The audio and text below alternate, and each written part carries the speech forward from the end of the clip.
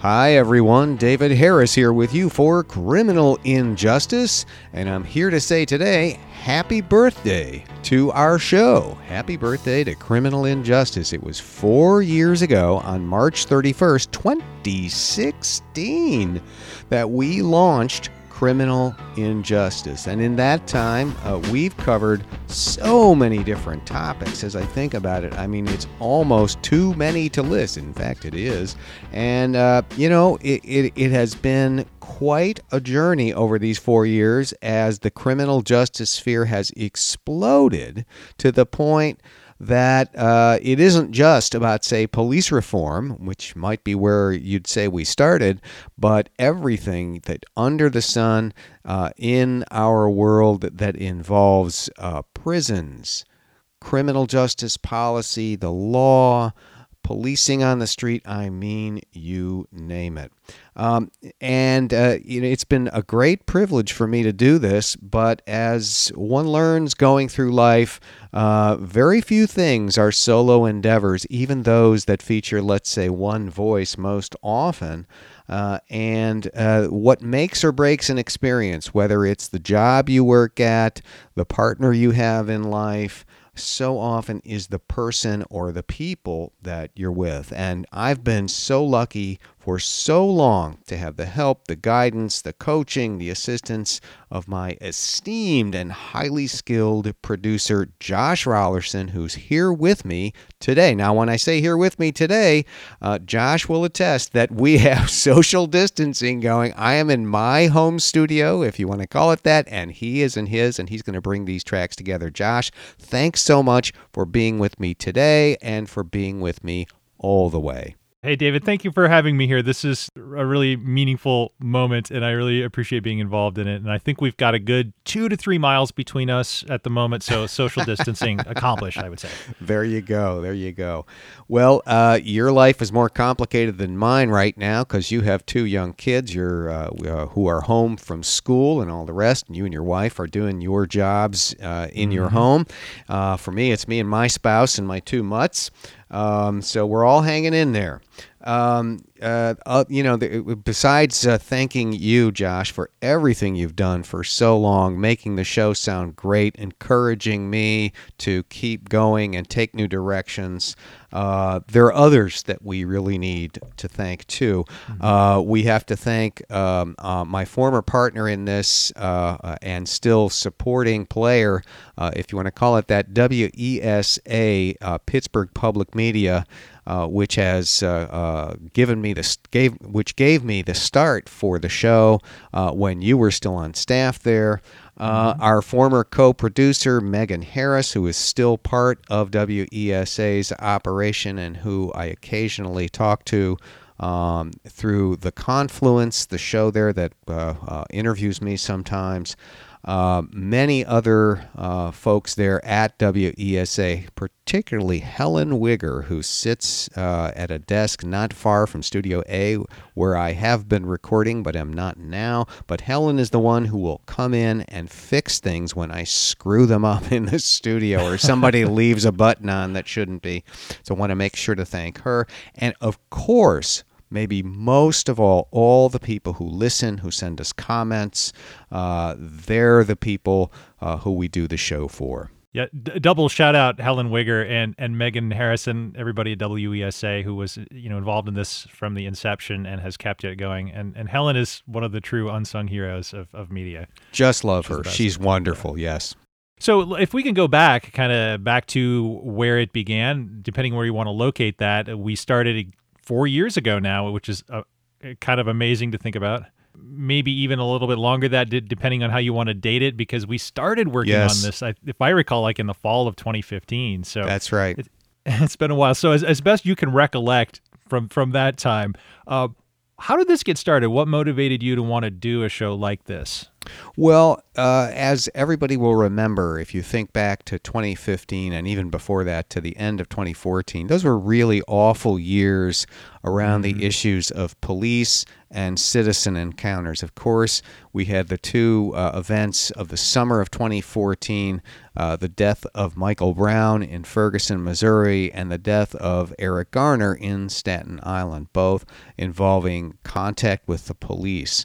And those really did start a new kind of national discussion. Before that, the incidents like this would typically be dismissed as sort of one-off local happenings that were not connected to anything else, and an investigation would slowly churn away, and by the time there were any results at all, a year, 18 months later, everybody would have stopped paying attention. What the Ferguson and Staten Island incidents, and then so many more, I'm sad to say, Tamir Rice in Cleveland, Freddie Gray in Baltimore, I mean, you name it, what they suddenly did, and I think aided in a large part by social media, was they brought people's awareness to the fact that this was a national problem, that these were local incidents, but they were all tied together by the same sets of issues. And I had been sort of laboring in that trench for a long time as an academic, and working here in Pittsburgh with the community, with law enforcement.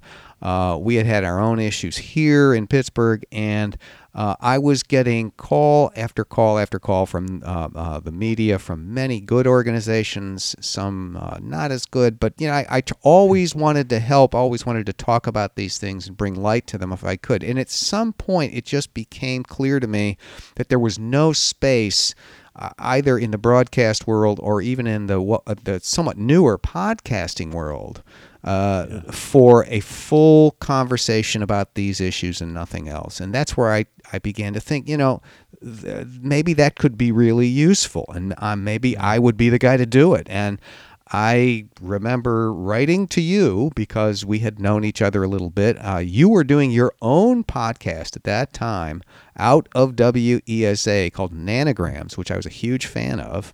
And Thank you. It sounded great. I knew you knew how to do this, and I wrote you a pitch email, and then we met. And from there, as I recall, you came in and we met a couple times and sort of talked about ideas, and then made a plan to just take this concept for a spin and see how it goes. So you came in, you taped a pilot. Your first guest, if I remember correctly, was Vic Valchik from the ACLU of Pennsylvania, and we did a couple of other things in that recording session as well. Yeah, that was it's one of these things. Be careful what you ask for. I set this all up, made a pitch to you. You were very, very gracious. You said, "This looks interesting. I'm finishing up Nanograms. It'll be a little while before I get back to you." And the next thing I knew, maybe it was the next week, come in and do a pilot. And I thought, I really have to do this. I have no idea how to do this. So I recruited Vic, who was also very gracious.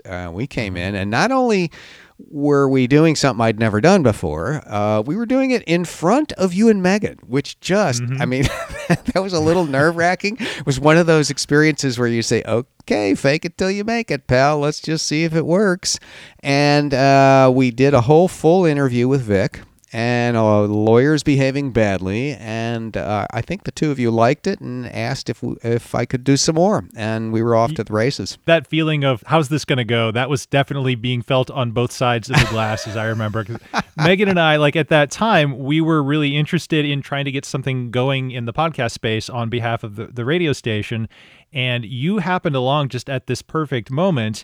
And, obviously we knew you from appearances you had done on our programs, and also, your national media appearances. So we knew that you knew how to be interviewed. We knew you were an expert in your subject. We had never heard you asking the questions before. And we were really pleasantly surprised to see that, you knew exactly how to do it. You kept the conversation going. You had a rapport going in with Vic that I think helped as well. So yes. right away we could see this was going to work. Yeah. Well, I'm so grateful that you thought that.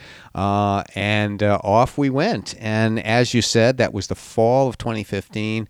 It took a little while to assemble the first 8 interviews, but I found people actually quite willing to to metaphorically sit down with me, because we did most of them not in the studio but through a telephone line.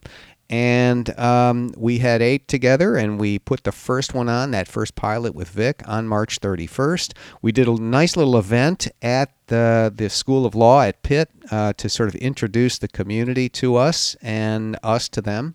And off we went. And, since that time, 117, I think, is the last interview that we posted. Yep. And large number of bonuses and features, and we've just really covered the waterfront. I mean, there are new things that pop up all the time to us, but we have really covered a lot. I will admit that was one of the things that gave me some hesitation early on. It's like, how many of these interview guests are we going to be able to consistently line up who are compelling and know their subject and have something to say? I thought, like, we'll burn through this talent pool in maybe a year or so, but you've had no trouble not only reaching out to people and getting them on the show, but you've since been approached by a lot of people who we've also ended up speaking with. So certainly no shortage of subject matter to talk about, and no shortage of, interesting people to talk about it with.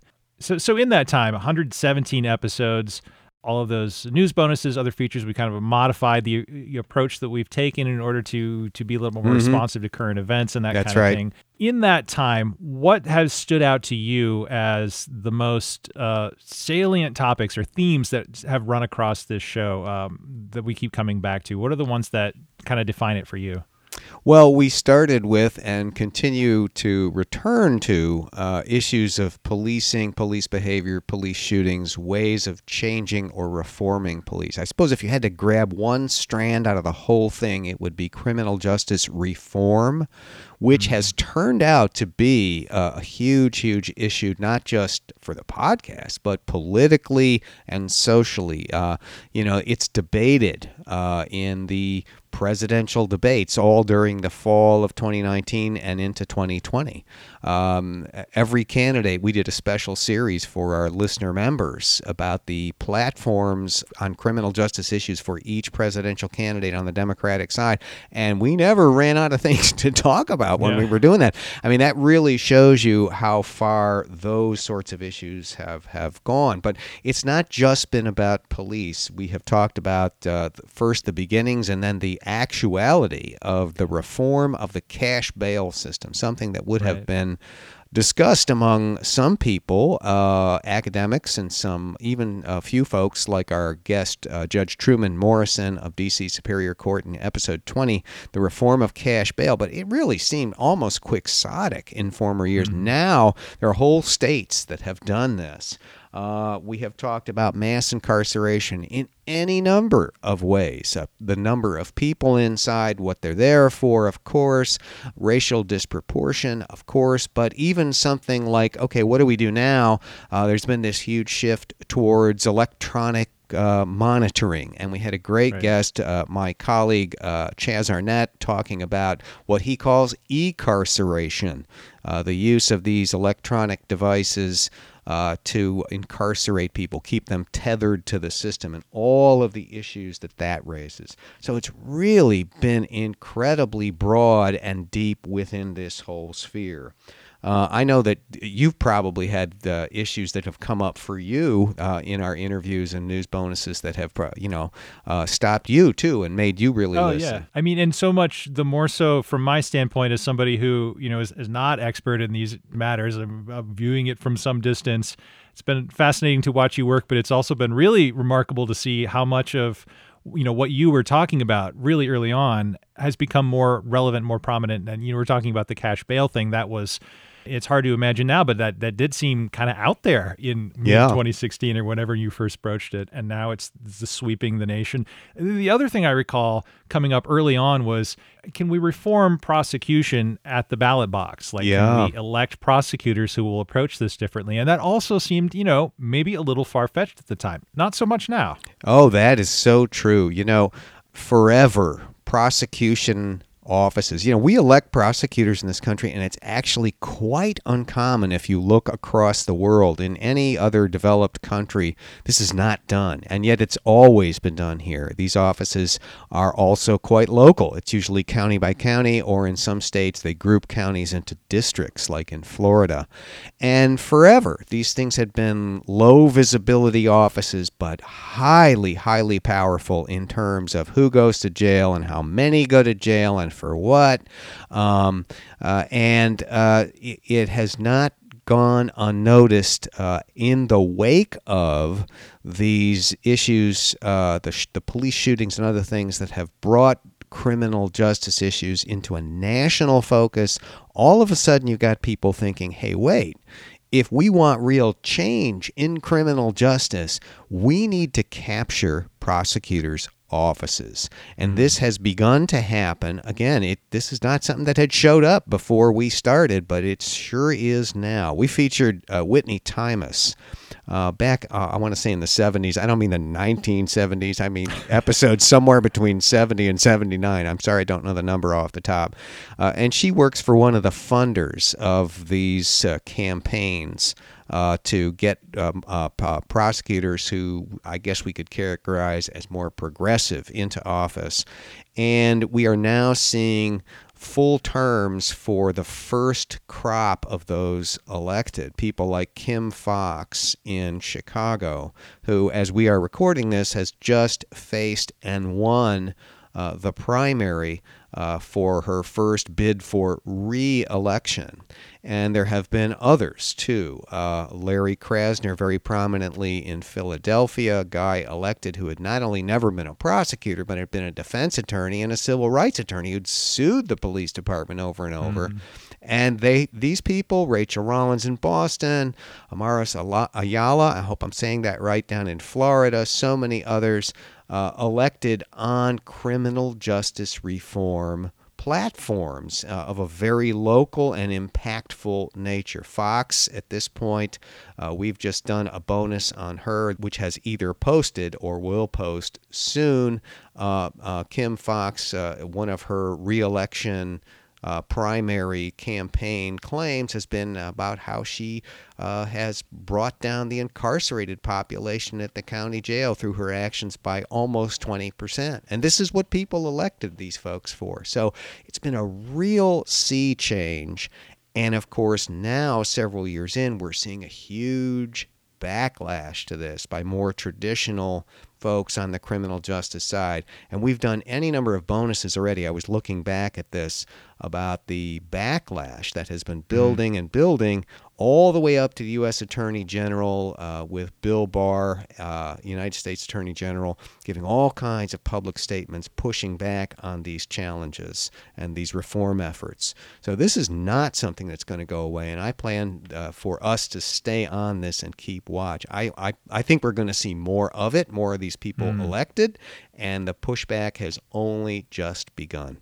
You know, the other broad category that comes to mind when I think about how much has changed since we started down this road, obviously technology is always changing. Some of the advances that have occurred, I guess you want to characterize it that way, have really changed the criminal justice space as well. I mean, you mentioned electronic monitoring a little earlier, but you know, we've seen facial recognition grow in leaps and bounds. Drones now are ubiquitous and in use by law enforcement and others. License plate readers, all kinds of things, to say nothing of DNA evidence, et cetera, et cetera. I know, like, you have written about all of this stuff before, the way that we understand what technology is, how it works, and how it's applied to law enforcement. How has that changed for you since we started this? Well, the deeper dives on all of these things have really impressed me with the sense of how much law enforcement has taken up these new tools and the ways that they have the potential to or are already changing the law enforcement landscape. I mean, you take something like drones and then you magnify that to think about the project that was tried and ultimately stopped in Dayton, but tried and ultimately continued in Baltimore to launch these drones that stay up for long periods, just like in Iraq or other battle spaces. and monitor what is going on in a city through highly sophisticated camera systems. And you really have a sense of how different law enforcement is going to be in the next 5, 10, 15 years. Facial recognition, also lots of discussion about that. We've brought to the fore lots of news and even a guest, the fellow from the Georgetown Center, and again, I apologize for not remembering his name right here and now, talking to us about how these systems were not really ready for prime time. They're going to get better, but at least as things stand now, they disadvantage people with darker skin and women who wear makeup. And all of these are deep concerns as we forge into this new world. And we have to think in terms of how these are going to change things, and we should be having conversations in the public about these technologies before they're launched, and to discuss how we want law enforcement to use them before they're launched. And instead, it's getting out way ahead of us. I can say, as a listener, what I really appreciate about the way you do your interviews, like you not only you bring a depth of knowledge on the subject, obviously, but there's also a collegiality and there's a genuine, I think, curiosity that makes the conversation natural and always really rewarding. Well, thank you. On your side of the mic, though, like, what do you get out of these conversations? What are you going for, and what do you like about the interview episodes we do? Well, I really enjoy them because I learn a lot. And, that's just who I am. I like to learn new things. And I always approach these interviews not as a law professor or even a lawyer necessarily. I try to approach them as I would if I was learning something brand new, and I am in the shoes and try to be in the ears and the heads of my listeners. And I find that that's the best way to learn things, to simply be open and to let people tell you about what they do. Now, sometimes, some guests like to talk more than others, and that's cool too. One of the great things about the podcasting format is that there are no real time limits except the limits of people's attention. And I really enjoy that because it allows us to stretch out and learn unexpected things. The thing that a person says at the end of a long sentence. I like the chance to connect with some of these really extraordinary people. I mean, some of them are people maybe we've never heard of and who never will have a regular spot on the Today Show or as a CNN talking head, but they are people who are really doing such interesting and impactful things. I like bringing listeners things that they would maybe not ordinarily know. I mean, the news space overall, maybe it's expanded with the internet. There's certainly more thrown at us. My sense is that while there's more news and information coming at us all the time than ever before through the good graces of the interwebs, it is not nearly at the depth that will give us the understanding we need to really get at what is at stake in a lot of these issues. And we have the chance to do that. And then I guess I really like the chance to track developments in this very important sphere of our civic life over time. I mean, and returning to that idea of the more progressive prosecutors being elected, we've seen them elected, we've seen their first stabs at new policies, and now we're seeing the backlash. And we've been able to sort of take the view of all of that and keep track of it as it's happened. As you look forward, talking about the backlash to the reforms in prosecutors' offices, clearly, like, this chapter is just getting started. What else are you looking at down the road? What issues do you see becoming the most important ones in the next 4 years of criminal justice? Well, it will be a whole smorgasbord of changes in some of the same issues. We're going to, for instance, have the first big chunks of data on cash bail reform. So we have one system that's new in California, a different one in New Jersey, and we'll see what the actual data show. And that will hopefully, that's what I would want. I would want that to guide things going forward. And we'll bring people here who will talk to us about what the data actually show from an unbiased point of view, not from the point of view of here's from the bail industry, well, here's the other side of it from the activists. I mean, we may have people like that, but I'm looking, and I think our listeners want that unvarnished, data-based view. I think we may also see, for the first time in a while, some changes in the way governments react to problems ahead of time. I think that may be one of the lessons, I hope anyway, that we learned from this coronavirus thing, that we can't sleep on problems when we see them approaching. And we've had the benefit here in this country of knowing that this wave is probably coming at us for almost 3 months. And in certain ways, we have done so little to prepare, and I think the costs of that are going to be enormous, not just across criminal justice, but in many spheres, particularly for medical providers. I just, it's almost too much to imagine, and we're still a few weeks out as we record this from what they're talking about is the peak of this in some of the states.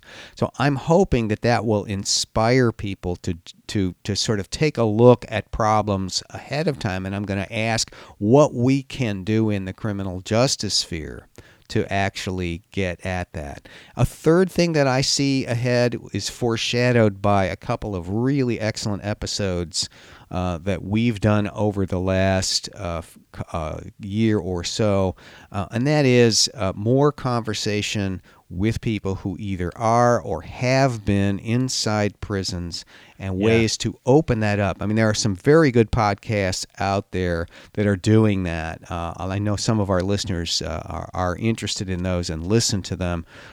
We've had 2 really excellent episodes that have, maybe more than 2. I mean, we had the Inside Out program that we've featured here. We've had that's the one where the college students and incarcerated people learn together inside a prison. We've had a great episode on the College Behind Bars, a television series on PBS, which I just thought was extraordinary. And then actually just a couple of episodes ago, we had a conversation with Robert Weidman, known before this as the brother of the famous novelist John Edgar Wideman. But what a conversation that was. I am still thinking about it almost every day, listening to him talk about what prison was like and how he eventually changed himself within and then was lucky enough to have his life without parole sentence commuted. And now he's out. So I look for more opportunities to talk about people who are in and what happens when they come out, whether that is reentry, whether that is personal experience or something else. I'm glad you mentioned the Robert Weidman piece because I really feel like one of the things that works about this approach that we've developed is the breadth of perspectives and experience that you bring to the interviews with people who have personally been affected by, have maybe even been inside the criminal justice system, and then people who study it from the outside, either from an academic post or as a journalist or just a writer with an interest in the subject. We get a lot of points of view on all of these issues. But I'm just wondering, do you have a particular type of guest that's your favorite kind? What are the most interesting vantage points? Well, in the last year and a half or so, as you mentioned before, we've increasingly had people seek us out and say, hey, we think this new thing or this person would be a good match for your podcast. And one of the nice consequences of that is that people are always looking for ways to talk about new books. And the journalists that we've had a chance to talk to have been among my very favorite guests. And that's, for a lot of good reasons. They really know their stuff when they've written a book. Having written a few myself, I can tell you never learn anything at the depth you do as when you write a book. But they're also natural storytellers and really good at that. And so the shows we've had with Jesse Eisinger, who wrote The Chicken Shit Club, with Emily Bazelon, who wrote her book Charge that was released in 2019, great book. so many others. That has just been a delight for me because you really can see them on how they work. One of our very early episodes was with the newspaper writer and Pulitzer winner. Pardon me, did I say that right or wrong? Pulitzer or Pulitzer? I think Pulitzer. Okay, yeah, okay. With the Pulitzer winner Maurice Posley, he's about to come out with a brand new book. I am salivating at the prospect of talking to him, getting him on again once we can resume interviews after some of our technical issues with doing interviews in other ways are addressed because I can't get to a studio now. But those, I think, have been really, really fun and interesting for me. Beyond that, I really enjoy some of the interviews we've done with public servants. Not all of them, frankly, because some of them, when you talk to people in the public sphere, sometimes they're just all about their talking points. Right. But others have just been incredibly interesting, and you see people doing public service in a way that, as a citizen, just really warms your heart and makes you feel good and makes you feel like good people are in charge. I think about Sheriff Tom Dart in Cook County, who has changed mental health treatment from within Cook County Jail. I think about Secretary of Corrections John Wetzel of Pennsylvania, who we talked about. I mean, here's a guy who runs one of the largest prison systems in the United States, and he's talking about giving an inmate a copy of Viktor Frankl's book. I just thought that was an incredible conversation. And there have been others, too. George Gascon, who was then the DA in San Francisco, about some of his initiatives and policies, and now he's running for DA in Los Angeles. I mean, that's a weird twist, but you have to know that George started his career as a police officer in Los Angeles, got a law degree later in life, became first a police chief in San Francisco, then a DA in San Francisco, and now he's running for DA in Los Angeles. So some of those people, just talking with such extraordinary people, some incredible researchers, those have been my favorites. Did I read correctly that George Gascon, his race is the same one as the episode we did a couple weeks back, maybe, where a prosecutor's spouse had pulled a gun on some protesters? That is the same election, right? Yes, it is. Right? You got that right. The incumbent there is a DA named Jackie Lacey. She's an old school tough on crime prosecutor, sort of the opposite of this progressive wave. George is very much one of those progressive DAs, but he was a little in front of the wave, but able to operate that way because he'd been in San Francisco. And he is probably her main opponent right now. I need to get caught up on that. California's elections work a little bit different. They do runoffs in certain situations. And when we recorded that episode, incumbent Lacey, whose husband, had been on film pulling a gun on people in front of his house. She'd gotten about 48% of the vote, Gascon in the 20s, but the leading challenger. And I think if I understand the system correctly, he's going to be in a runoff against her. We'll check that out and make sure and do another news bonus. So George Gascon, man, that guy's got legs. From the LAPD, then he was chief in Mesa, Arizona, then chief in San Francisco, DA in San Francisco, and now back home to LA perhaps. It's fascinating to see kind of the same cast of characters pop up. The more people you have on, the more names become familiar to me, the more I feel like I see them in national news. Yes, it happens. It really does. What about you? Have you had some favorite episodes or guests? Oh, wow. What I would say is that the episodes I've responded to the most were the ones where something is revealed about how the system works that you wouldn't have thought of, or at least I wouldn't have thought of. Like we know there is racial disparity in conviction and sentencing, But at least for me, I hadn't made fully the connection to the issue of jury selection, which you've treated in a couple of episodes. That's right. Talking about the racial politics of jury selection and the way that system works at a technical level that I think most people know very little about, much less the sort of nuances of implicit bias and all the psychological dynamics that play into that. You don't hear as much about that. So to spend 30, 40 minutes just focusing on something like that, you begin to see the whole issue in another way. I mean, I think about what we've learned about the internal politics of law enforcement agencies and prosecutors' offices, largely by talking to people like George Gascon and others who have, worked within these systems. There's more going on internally sometimes than meets the eye. At the same time as we have these, often draconian crackdowns on certain types of crimes applied to certain populations. At the same time, like the Chicken Shit Club that you mentioned, the Jesse Eisinger book. Mm-hmm. That's another name, incidentally, that I've seen a lot more places now that after he's been on our show. So I guess it's the criminal injustice bump.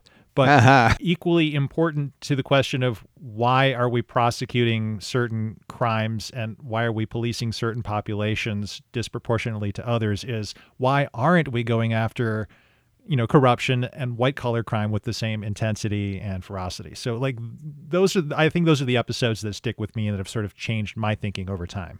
That's so interesting, and I hope the same is happening for lots of our listeners. I mean, if all you would be doing for listeners would be here's the latest criminal justice news, that would certainly be interesting. But let's be just honest. There are other sources for some of that, and many of them very good now. But I'm glad we're able to do that, not just for you, but for other people too. At the beginning, we were talking about this new setup, the way we're doing things now. Everybody's adjusting to a new way of working, those of us who are fortunate enough to be able to continue working during this time. What else do we want to let people know about housekeeping-wise in terms of the way the show is set up and is going to continue going forward? Any other information we should share?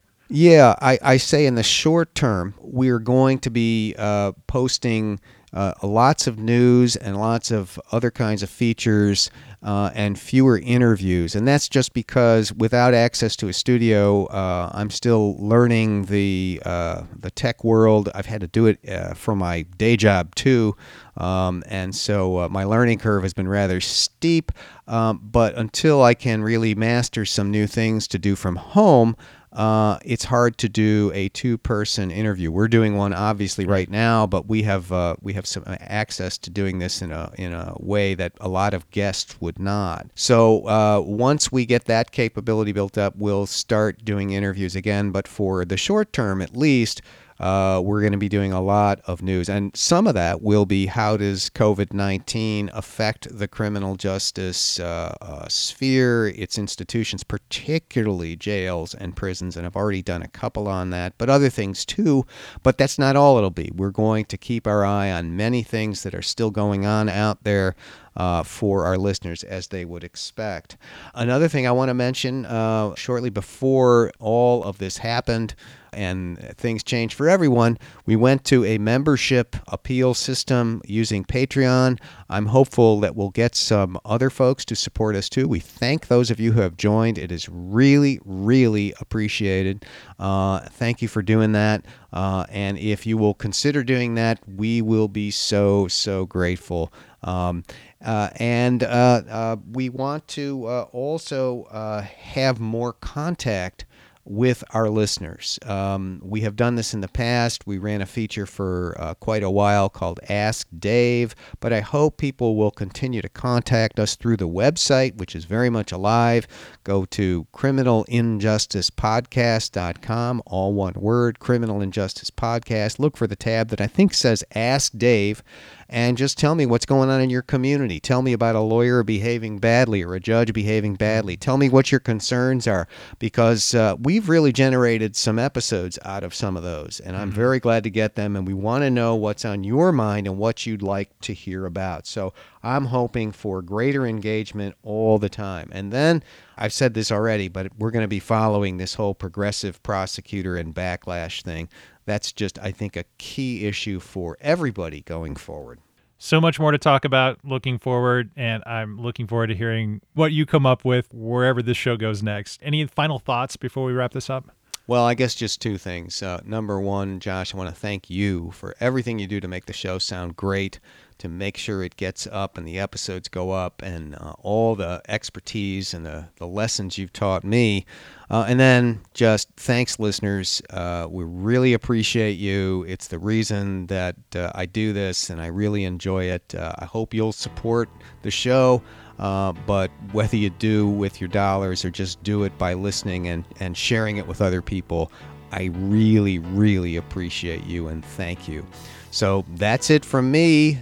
Thank you for being with me, Josh, for this birthday celebration. It's my pleasure. Thank you for having me, and happy birthday. Congrats. Oh, and same to you. That's it, listeners. We'll be back with you next time.